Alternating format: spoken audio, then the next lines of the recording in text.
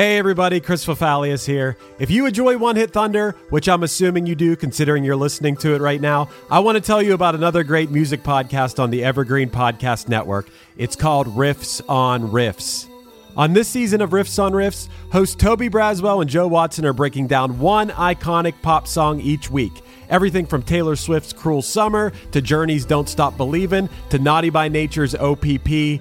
Each week, they crack open the song, trace its history, decode those cryptic lyrics, and unearth the hidden gems in its musical DNA. Not only do they dive into the song's history, lyrics, and impact, they also go down some fun and oftentimes hilarious rabbit holes. So yeah, if you're a fan of One Hit Thunder, I think you'll also enjoy Riffs on Riffs. So go hit that subscribe button on Apple Podcasts, Spotify, or wherever you get your pods.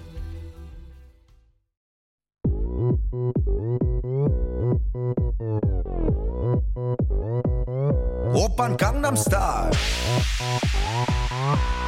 강남스타일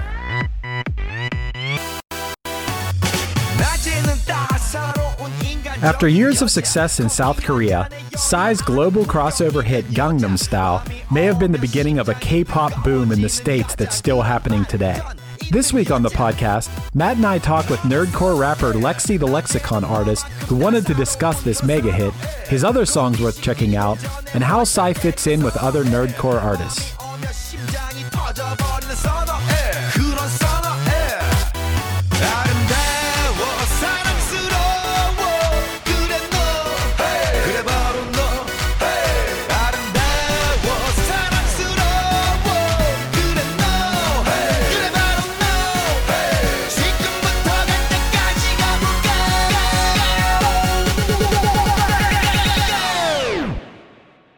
오빤 강남스타일 One hit is all you need to make the money guaranteed, and you can live off royalties forever.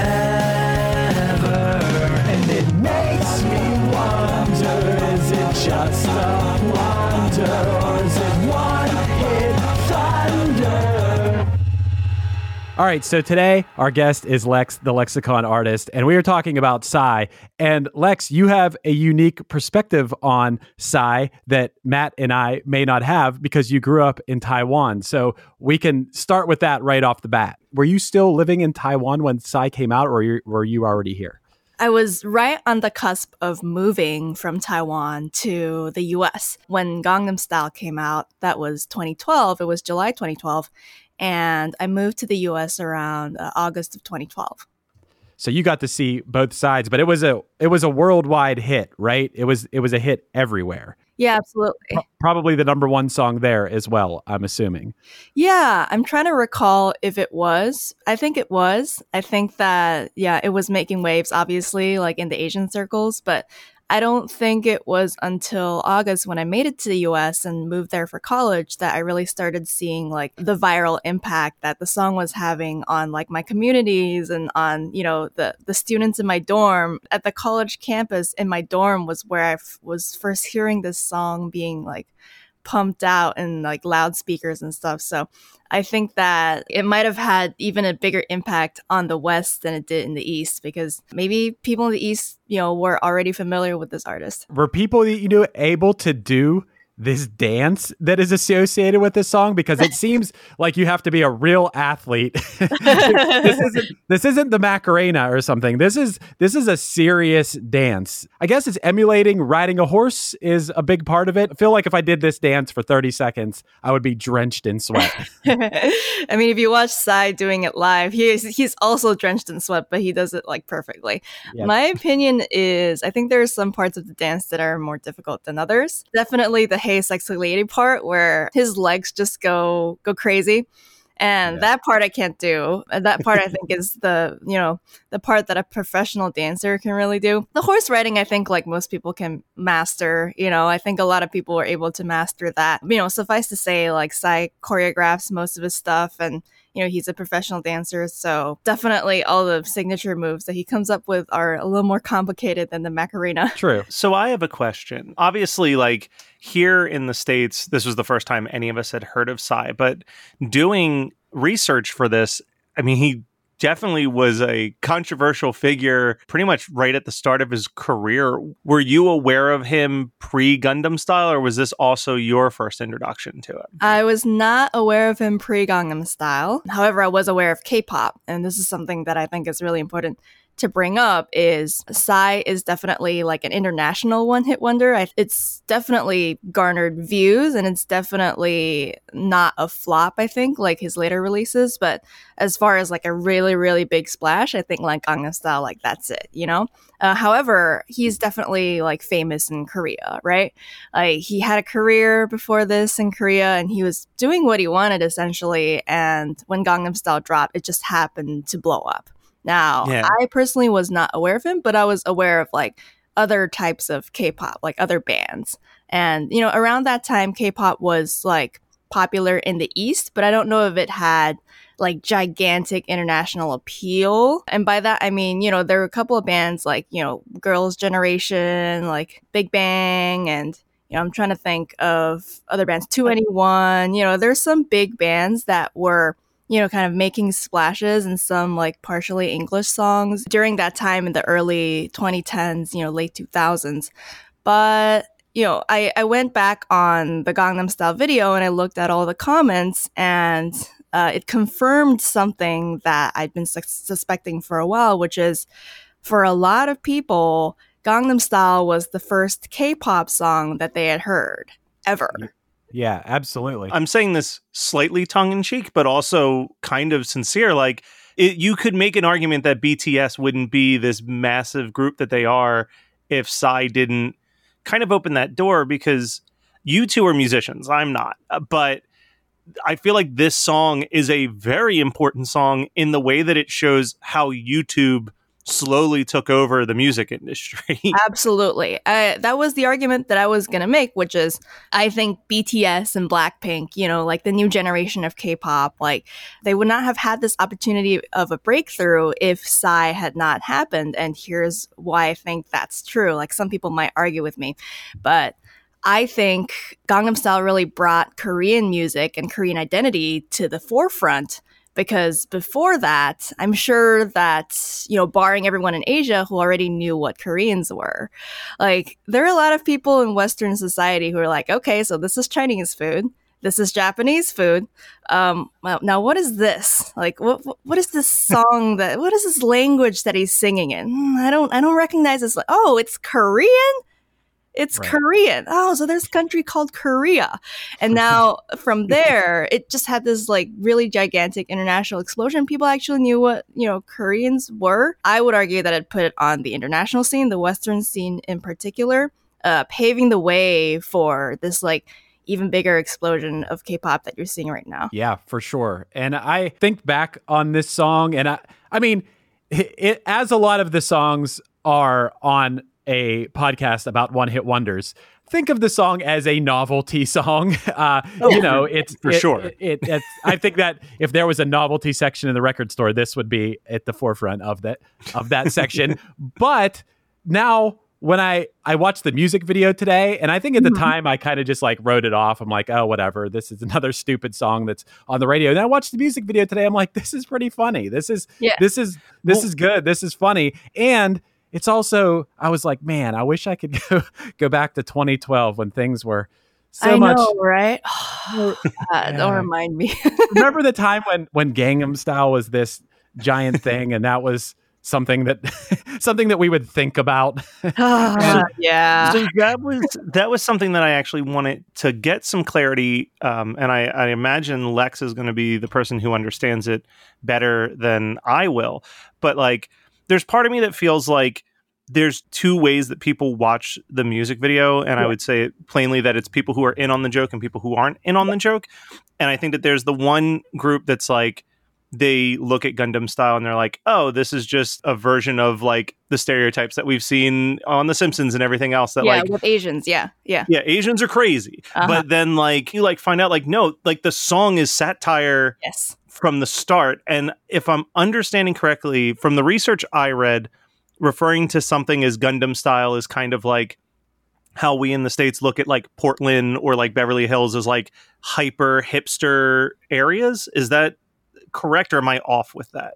Yeah, you're pretty much on the money with that. So, like, disclaimer: I don't speak Korean. I am part Korean. I have like some Korean background, so I'm familiar with like just a little bit, but I don't speak the language very well, and I will not say that I am Korean by any means. However, I have also done my research on what this song means. When people say Gangnam Style, Gangnam or Gangnam in Korean refers to south of the river, Gang meaning river and Nam meaning south. So south of the river specifically is referring to a certain district in Seoul where it really quickly developed after, I think, the 1980s or 1990s, becoming this really hyper luxurious, hyper commercialized, very fancy, very high-end, expensive brands area. So people who are from there tend to be, like, the stereotype is that they're very materialistic, or they love expensive bags, or they love to show off their wealth. So in a way, I think it's more like Beverly Hills than Portland. I don't know if like the hipster component is there as much, but like the concern about status and money is definitely there. And I would say that Gangnam Style is supposed to be a satire on the people who live there and who like to show off their wealth. So essentially the video is kind of like that too. It's basically Psy showing, two different sides of a person. One side is kind of bragging about how they're Gangnam Style. It's like in the song, there's some lyrics. I know the general idea. I don't know the direct translation, but he's talking about what kind of girl he's looking for. He's saying like, I want a girl that can afford a nice cup of coffee. I want a girl who's like, a lady during the day and goes wild at night and likes to party, but is like really classy. And he also talks about what kind of guy he is. He's talking about, I can like, one shot a coffee, like I just, drink a coffee. So I pulled up the translated lyrics, and my favorite line is, I'm a guy who downs his coffee in one gulp before it even cools down. Which is like such a weird bragging right, and I love it. Yeah, he's trying to show this like kind of idea of toxic masculinity, I think, in a way where people are more concerned about, how they're looking instead of, the content. But he also says like, I have more ideas than muscles, like my ideas are bulging and not my muscles. So he's making fun of himself too for not being like the typical gorgeous K-pop idol.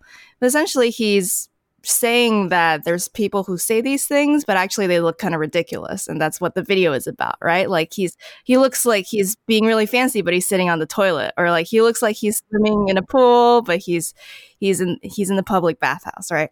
One of the interviews I read was that he made the video to be intentionally unhip, to make fun of how hip Gangnam Style is, which I thought was like, I mean, that was something that I would have, had I not read that interview, would have just went right over my head. But yeah, I agree with that. And the funny thing is that you touched on this really important point, which is, I think part of the reason the video went viral, there are a lot of reasons, but one of the reasons I think it went viral was it really fits with this goofy Asian stereotype in the West. Like, people think like Asians are crazy, like you mentioned that earlier. Asians are crazy. Like, oh, look at this goofy Asian guy.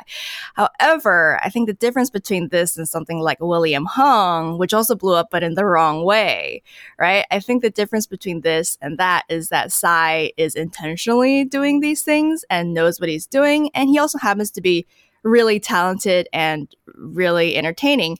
And I don't think that this is something that people can laugh at. Like, they can, I mean, if you're looking at it from a surface point of view, you can like kind of laugh at him and say like, goofy Asian, ha ha ha. But if you look just one layer deeper, which I'm sure both of you have already, you can see that he's really talented. He's crafted this like really fun visual and, these really fun sounds, and he's just being himself. And even though he kind of fits into the stereotype on the surface, which makes him more palatable, this is actually him, and he can't actually sing, he can't actually dance. And, once you look under that layer, you're like, wait, this guy is the real deal, and he makes fun songs, and this is really catchy. Therefore, on a second level, he's even more appealing than on the surface. Yeah, I mean, the dude can dance. There's no doubt about that. Yeah. And he can sing, and, he writes his song. He went... he seems like a multiple threat. He went for business administration school and then, then eventually dropped out, went to Berkeley Berklee College of Music instead, and which obviously was the right choice. But yeah, the dude's a beast, no doubt about it. And hey, back up for 1 second. I do want to talk about William Hung just for a second. I mean, I know that's a completely different thing, but I love William Hung. That dude, if people were, I'm sure you're right. I'm sure that a majority of people were watching William Hung in way the wrong way, like making fun of him. But what he said after that was amazing. Like, that was one of the best things I've ever seen on TV right after. And I forget exactly what he said, but basically it was like judges had ripped him apart or whatever. And he just basically said like, I did my best. And I thought that was like the most amazing thing. And I like to think that that's why he became a household name and not because of the ridiculous She Bangs performance. No, I think it's a really important detour because it contributes to kind of the widespread, like, overall impression that Western audiences have of Asian Americans and Asians in general. Yeah, true. And in that way, I think it actually does intersect in the way that these Asian faces get put on, national live TV or, radio play, that sort of thing. And it really forms an impression within the minds of Western audiences that are not familiar with Asian folks as much. And right. I think it's a topic worth discussing, and I don't mind if it went off topic. Like, I certainly think that there's, they went viral for different reasons, but I think there's some similarities over there. Yeah, and I mean, and now, just as you said, Psy kind of like opened that door for Korean music, for K-pop. BTS became... And what's crazy about BTS is I can't tell you one song by them, which is... dude, Mic Drop is fire. I'll tell you that much. Okay, well... I do know... That's the one I know. they have a song with Halsey that I know, but it's because it's on the Halsey album. But that being said, they are literally like the biggest band on earth, right? I believe that might be like quantitatively true, that just their sales and everything are... I didn't look into this, and I probably should have now that we've brought it up, but like...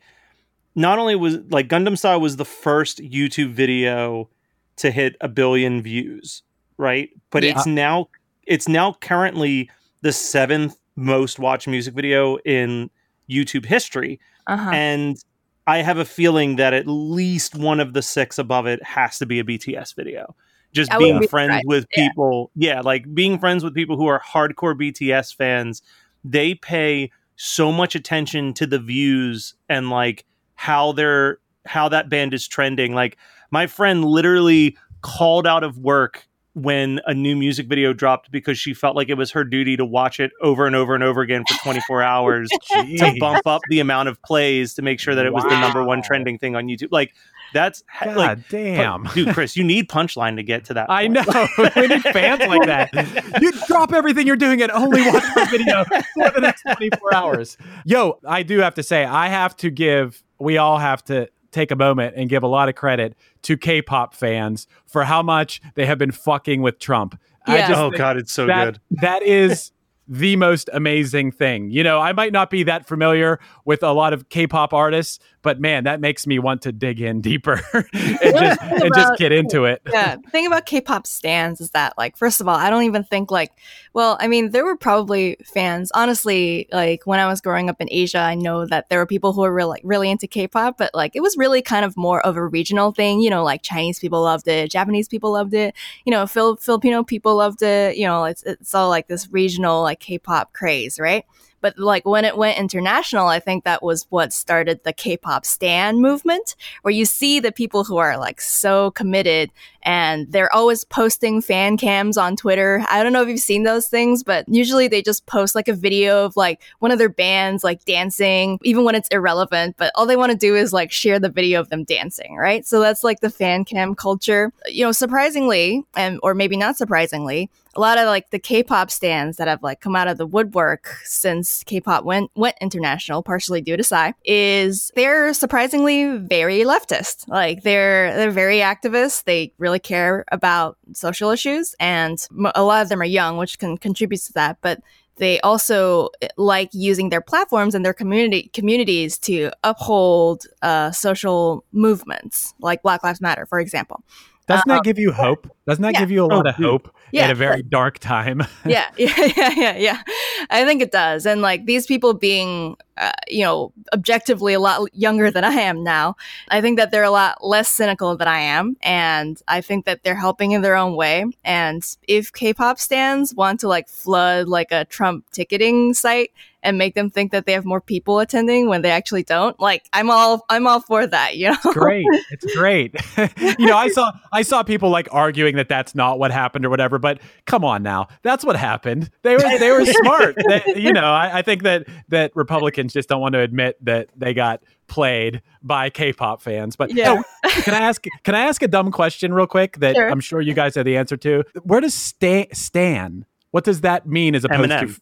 Is that because of that? Is that really because of that? Yeah, wow. It's when you're like a super obsessed fan to the point that you want to emulate them. I see. That's what I thought it was, but I was like, no way. There's no way they turned the name of that song into like a descriptive thing for a super fan. But okay, all right, that was what I thought it was. Because it's actually distanced itself from its origin. Like I doubt that if you ask any K-pop stan, where does the word stan come from? Like I doubt that anyone would know. But like us hip hop fans, like we know where it comes from. No one used the word stan before Eminem came out with Stan. Great song, by the way. I thought that someone had just told me that like in jest, and then I believe that's why I had to ask if there was like a deeper meaning to that. Well, anyway, one thing, Lex, we like to look at for perspective on here is what else was going on in music at that moment that allowed Psy to become the hugest thing in the world at that time. And dude, 2012 was pretty good for music, right? When I look at this, it's like Fun, We Are Young, great song. Yeah. Carly Rae Jepsen, Call Me Maybe. There we go. Song, that was another one hit wonder-ish. Oh, come on now. Carly Rae's had some other hits. I'm a bit of a Carly Rae stan, I will admit. There you go. But Carly Rae, she just has hit after hit. She has that I really like you song has Tom Hanks in the video. That has to be. So it's funny because like I'm looking at the list that I sent Chris, and like I remember this time on the radio because it felt like, the four biggest songs were four songs that I felt like you could not escape that year, and it was We Are Young, Call Me Maybe, Maroon 5, One More Night, and Somebody That I Used to Know. And I felt like no matter where you went, like if you walked into a building, one of those four songs was playing on the radio inside that building at any given moment. These are songs from my youth. It's funny. I turned 18 that year, and I think that's a really formative time in my kind of like music curation, music appreciation time. And I remember those songs very fondly because they remind me of like the beginning of college. Hey, you. Do you have any plans this year? How's that going? Did you get 2020? Well, welcome to a brand new podcast called 2020, where myself, Benny Goodman, and my good friends Corey Pazin and Siobhan Cronin from the band Lost Symphony also got 2020. And since the world ended this year, we decided why not just check in with some of our friends in the music industry and see how everyone's doing. We're going to get a candid look at life on and off the stage, as well as the mindset of some of the most successful people in the entertainment industry. New episodes drop every Sunday and Wednesday at 9 p.m. Eastern. And you can listen at 2020-d.com, soundtalentmedia.com, or on your favorite podcast app. Hello out there. Yes, hello out there, everyone. I'm Hal Schwartz. And I'm Flynn McLean. Together we host None But the Brave, a podcast dedicated to the music and career of Bruce Springsteen. Bruce and E Street Band are on tour right now for the first time in 6 years, and we're taking a detailed look at what's happening on stage in our bi-weekly episodes. We've also been recently joined by some very exciting guests, including rock journalist Warren Zanes and Stephen Hayden, Backstreet's Magazine founder Charles Cross, and Barstool's Kirk Minahan. If you're a diehard Springsteen fan, this is the show for you.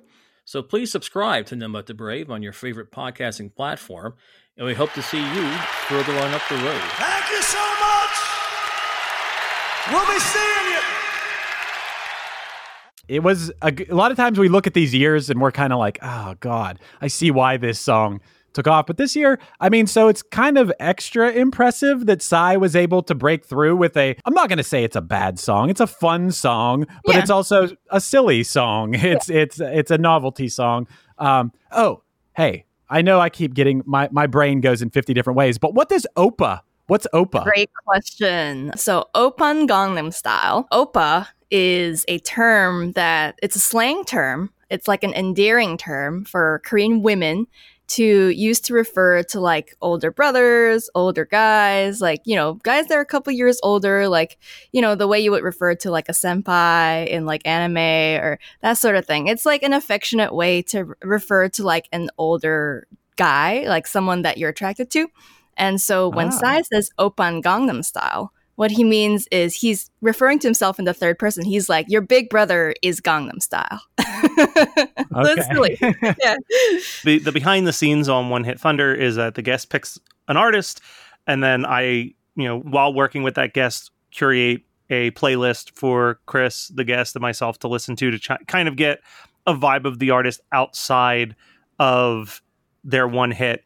And I can't speak for Chris, but and Lex knows because I was messaging her all week about it, really fell in love with Psy's music. Like, there are some songs that are just super fun. I love it. Has an incredibly just like fire beat. Like, I love the music for it. I Remember You was really, really good. And I really like the song New Face.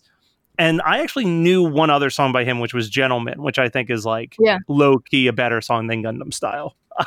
But it was also kind of a hit, right? Yeah, I mean, it reached number. Let me see. I think it hit number 5 on the Billboard Hot 100, which is crazy. Yeah, so no one's really remembering Gentleman too much right now, but Gangnam Style will be popular for the rest of our lives. That will be played at weddings and at wherever, clubs and things forever. So that's why I would consider him a one-hit wonder. That is the one hit. Although number 5, that's kind of a hit. That's big. Yeah. I would say that definitely some like smaller splashes that he made, but like that Gangnam Style is definitely like the international like breakthrough thing. So I think it's like fair to consider that's like an international one hit wonder. Like it fits that description. I mean, he had a song with Snoop Dogg too, and that song only hit 266. Sorry, no, that's incorrect. I saw that in the notes this season. It actually made it to 62. Okay, all right. I threw an extra 6 in there, but still a minor hit in comparison, but not quite as bad. I was going to say, like, damn, 266. That's a major drop. But we've talked about this before of like the potential of some songs only becoming a success because they're kind of riding the wave of the hit that came before it. Yeah, for sure. And I think Gentleman is definitely like falls into that category. Like, I think if Gentleman was released 3 or 4 years after Gundam Style, we wouldn't be saying that it hit number 5 on the Billboard Hot 100. Yeah. Yeah, here's what I think actually happened. I think Psy was just kind of doing his thing. Like, he is unabashedly himself. That's one of the reasons why I love him. He's definitely one of my idols. He's not concerned about conforming to the perfect standards of K-pop, which is kind of ironic that he actually opened the door for K-pop in the Western world. He's definitely not the standard K-pop person that you would think of. He's not like, young, chiseled, or, picture perfect or anything like that. But what he is like super authentic. And he does his thing. He likes being goofy. He enjoys being who he is. And when he was making Gangnam Style, he was being who he was. And once it blew up, he wasn't expecting it to blow up. He talks about it in interviews all the time. He's like, oh, it just happened overnight. I bet that he and his team definitely felt pressure to follow up to that release while still maintaining that authenticity that he's been doing for so long. So I think Gentleman's kind of like a mixed product of that, where he followed up Gangnam Style success, was riding the coattails a little bit, and yeah, it did moderately well. Like, it has like 1 billion views on YouTube. I think it was like a good follow-up. Now, what happened with Hangover with Snoop Dogg was like, I think that was Psy being like throwing caution to the wind. He was like, fuck it. Like, I'm just going to keep being myself. I'm just going to do whatever I want. I want to work with Snoop Dogg. Like, let's see how this goes. If you have the opportunity, yeah, every single one of us on this call can name at least one person where if we had even like an ounce of success in the career that we wanted, we'd be like, well, fuck it. I'm going to try to hang out with this person for a little bit. Yeah. I'm going to try to get that guest vocal from Bjork. And one thing that I do want to mention that is in our notes about Psy is that what sparked his love of music was seeing a performance of Queen performing Bohemian Rhapsody, which that's so good. Yeah. I mean, could you possibly be inspired by something better. I don't even know if it's possible that you could be inspired by something better than that. And it makes sense.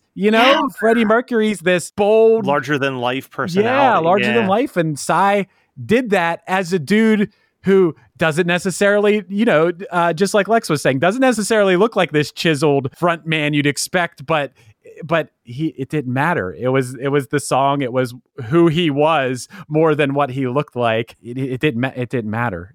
There's something about Psy, and I won't say it in a musical standpoint, but in like a personality trait that, like, the more I researched him, the more I was like, this guy's kind of punk rock. Yeah. Like, he does not give a fuck. Like, I love that, like, in the early life portion of his wiki is a quote from his teacher that was like, I kind of hated him as a student. Like, and just was like, all he would do was like make sexual jokes in the back of class while I was trying to teach. And I was like, God, that just seems so badass. Or like the way that he just kind of snuck his way out of having to do the mandatory military service, and then they were like, like he like, oh no, I'm doing this thing, I'm working for this company, so I can't. And they're like, oh, okay, cool. And then he like continued to put out music and win awards, and they're like, that's not the thing that you said you were doing. You have to go to the like there's just so many. There was another thing where it's like he dropped out of school and used his tuition to just buy all the instruments that he needed so that he could get into Berkeley. Like, that's so many weird things that I'm like, this dude is someone to idolize. Yeah, for sure. He's a freaking icon. Like, I would definitely say that he has this punk rock ethos. Just like, I don't give a fuck. I'm gonna do what I want to do. And I think that he also gets a lot of, it makes sense when he was watching Queen, because he's got this like really charismatic stage presence. He's like, I'm gonna be myself, but I'm also gonna be like the most entertaining and like energetic showman possible. Yeah. I guess maybe you touched on this a little bit earlier, Lex, but was he already a star in Korea though? Yeah. For a while before this song? I think this was like his third or fourth album. Yeah. Okay. Because you said he won awards already. Okay. Yeah. I don't know the degree at which he was like, a really, really big hit. I just know that when I heard Gangnam Style, I hadn't heard of him before as like a Taiwanese person, but like within Korea, I think that he was probably like at like a legend status. He was kind of like, I think people consider him sort of like the father of K-pop. Where I don't know if he like established K-pop, but he's kind of like this like dad figure in K-pop. That's what I figure. So he already had that legacy. He already had that title before, because the music video is a very like, I mean, that looks like $1 million music video, or So looking on his awards portion of Wiki, his first nomination was in 2001 for Best New Male Artist, and his first win was in 2005 for Best Video. Oh. Wow. So yeah, he'd been doing all right in South Korea for the South Korean Music Awards. I feel really bad for not knowing who he was before that, but I mean, I guess, how would I necessarily be exposed to it minus digging on my own? It wasn't like I knew anyone who listened to him, so that's impressive, and that's cool. I mean, I would say think about the fact that like in all of the other countries in the world, there's probably a number one best-selling artist that none of the three of us have ever heard of and know nothing about, but they're like a superstar there. You know what I mean? Hey, Lex, I always bring this up on here is, and I'm sure you can relate too, are how much I like the people that get this one hit after they've had this long career and that they've put the work in, and it's so much better than the people that are like, oh, the first song they ever released, they were put together by a record label, and the first song they ever released was this huge hit, and then they just disappeared. Like, I just like these people that like had this, like, put the time in and paid their dues. And it sounds like Psy really paid his dues. I mean, if you're saying best new artist, he was nominated for that in 2001, that means 11 years later is when he had this massive worldwide hit, and that's cool. I think it just goes to show that you can see success at any age, and you should just keep creating content that's authentic to you. That's the mantra that I live by too. I think that you shouldn't be concerned that you're getting too old or that sort of thing. Now there is one exception that I want to raise in contrast to your point that someone's first hit becomes their first song. I think Lil Nas X is pretty awesome. Like, I think like when he dropped Old Town Road. Like it was just like the storm, the summer song of 2019. And like his follow-ups are great. He's got great music videos, really high production quality, and he's also super authentic, super punk rock, just complete memester. He's amazing at Twitter, amazing on the internet. Like I think he's like a modern day icon where I can really see this kind of like Psy level, like don't give a fuck. So I really respect that guy. Yeah, and I feel like Lil Nas X is going to be one of those dudes where I don't think that he's ever going to have another hit like Old Town Road, but I think that he will be fine. Like, I don't think that he's going to be like one of those one hit wonders where everyone's like, oh, whatever happened to him? Like he's struggling. He's so like he's so talented and so smart and so young that I could see him maneuvering into like other fields outside of music and continuing to go. Yeah, like he's set for life. I'm sure of that. Dude's a genius. Like you really. That EP was so good. I know. Like, I remember listening to it when it came out. And I was like, all right, let's see how this is just going to be 7 songs that sound exactly the same. And I was like, oh no. No, he's trying all types of crazy stuff on these 7 songs. That's what I love. Yeah. I love that he fucked with the country radio and stuff. Like, that was amazing.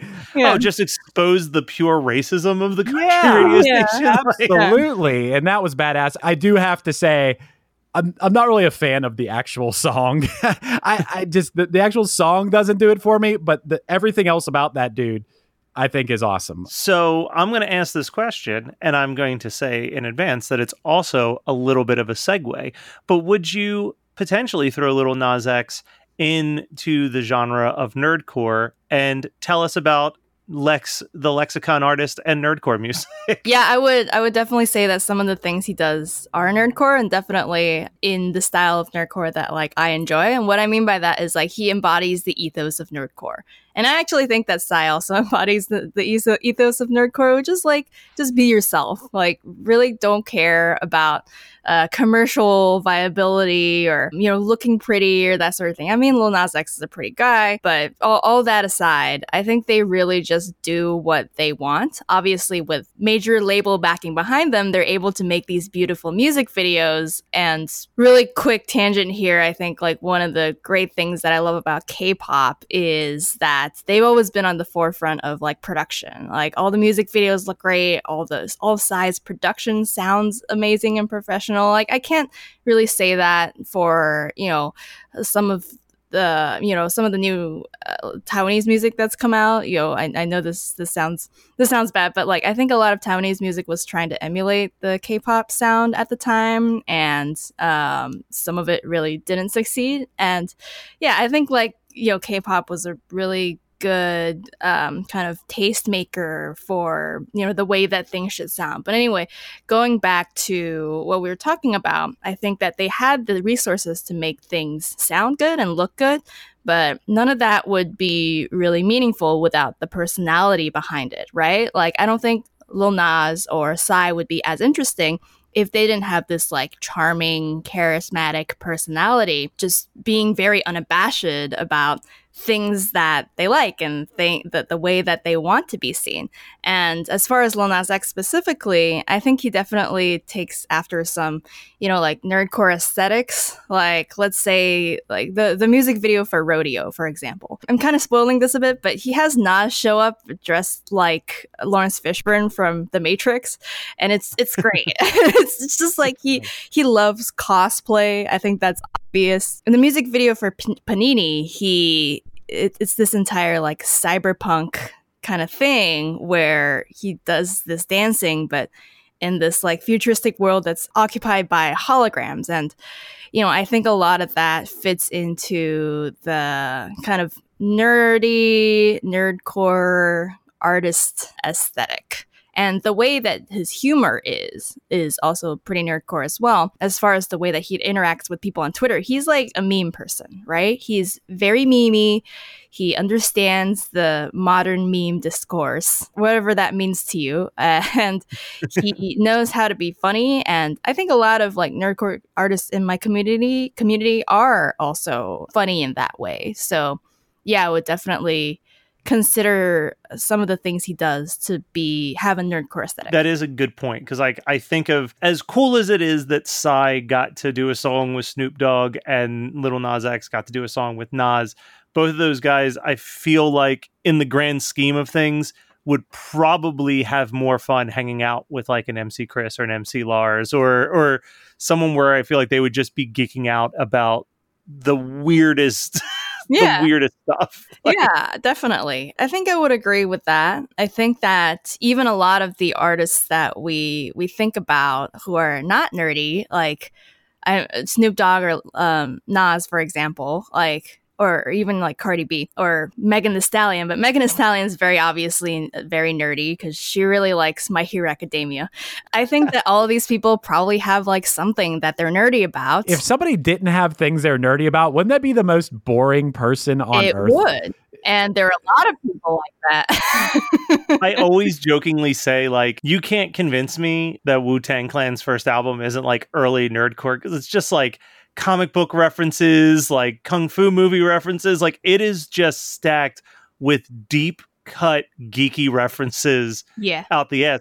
It sounds a lot more intimidating than like MC Chris or MC Lars, but like lyrically the content is almost exactly the same. Yeah, that's a good point. I can't imagine being able to even have a conversation with somebody that I couldn't talk about, like, I don't know, Studio Ghibli movies or like what shows you're binging or whatever. Like, and you know what's crazy? Yeah, you're right. Sometimes I guess I have met a couple people like that this week. There are a lot of people like that are just vapid people. Like I can't imagine being like that. That sounds like the most boring existence. I think that, as I mentioned, there are a lot of people like that actually who are having a really hard time during lockdown because like they can't go out to the bar, they can't go out and drink, and like their entire existence is, we go to work, we get out of work, we go to happy hour, we go home, and we watch TV, and that's it.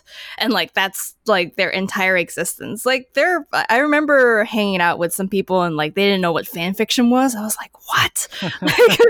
It was just like a revelation to me that we live in this really special bubble where we like geeking out about things, but some people just don't have interests. And there are actually a lot of people like that. And you know, people who don't have interest, what do they do to fill the time? They drink. Well, I do that too, but I still can't imagine not getting geeked out about certain things, you know. At least I can't either. Well, I think that's like the thing that's the hardest for me during lockdown has been like losing conventions, and it sucks because those are also like, given the state of everything, the thing that I'm like least comfortable going to until like there are some serious changes, because they're very unhealthy places and you leave sick from them anyway. But like so many friends of mine, so many like podcasting friends or just regular friends I've made just from interacting with somebody at a location where you're already there because you all love horror movies or you all love comic books or you're all like really into, you know, retro video games or whatever it is. It's so easy to just start up a conversation with a stranger versus like, I don't know, you're not just going to be sitting at a diner and just start talking to someone a couple booths away just for the hell of it. Like, like you don't know where the starting point is. You're not going to talk about Death Note. Exactly. It's a great place to make friends. And it's a great place to drink. So there's something for everyone. Hey, so we got to just, I don't even know if we need to ask this for this episode, but we always talk about whether the song brought the one-hit thunder or if it was a one-hit blunder. Do we even need to go there on this one? I think that we might all be on the same page. Oh yeah, lightning struck with this. This is one-hit thunder all the way. Yeah.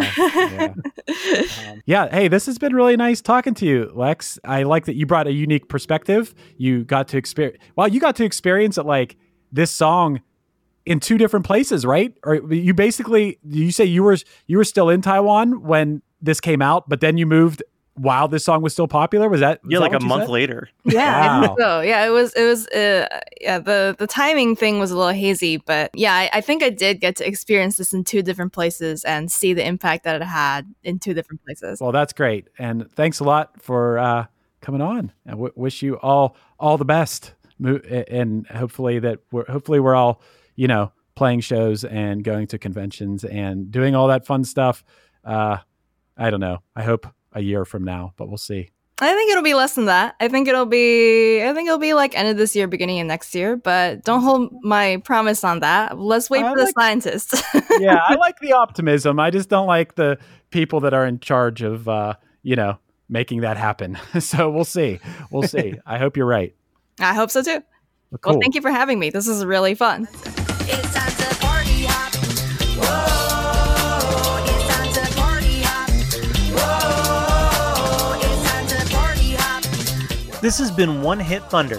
One Hit Thunder is produced by Matt Kelly as part of the Geekscape Network and hosted by Chris Fafalios of the bands Punchline, Peck, and Another Cheetah. Underneath me is Party Hop by Lexi the Lexicon Artist, this week's guest. Check out our music on Spotify and literally anywhere else that you can listen to music. Also check out Punchline's music at punchline.com.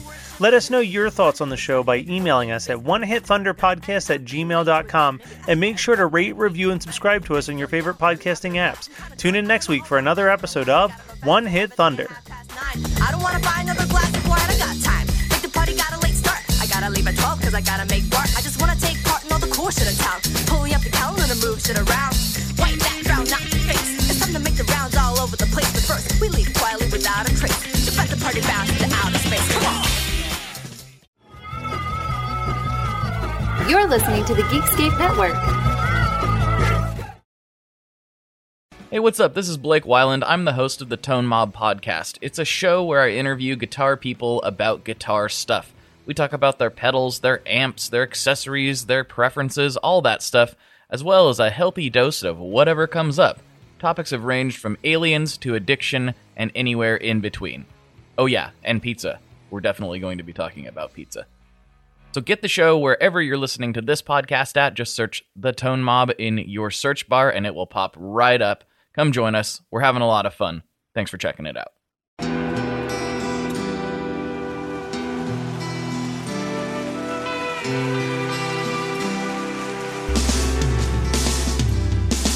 I don't think it overstates things to say that the Beatles were the greatest gift to entertainment and culture of our time, a secular religion, if you will, with their universal appeal and demonstrable impact on people's lives. I'm Robert Rodriguez, host of Something About the Beatles. With every episode, I speak with historians, musicians, artists, and Beatle witnesses, all in the service of fresh insights into the most joyous cultural entity the world has ever known. I hope you'll join me and listen to Something About the Beatles, now on Evergreen and wherever you get your podcasts.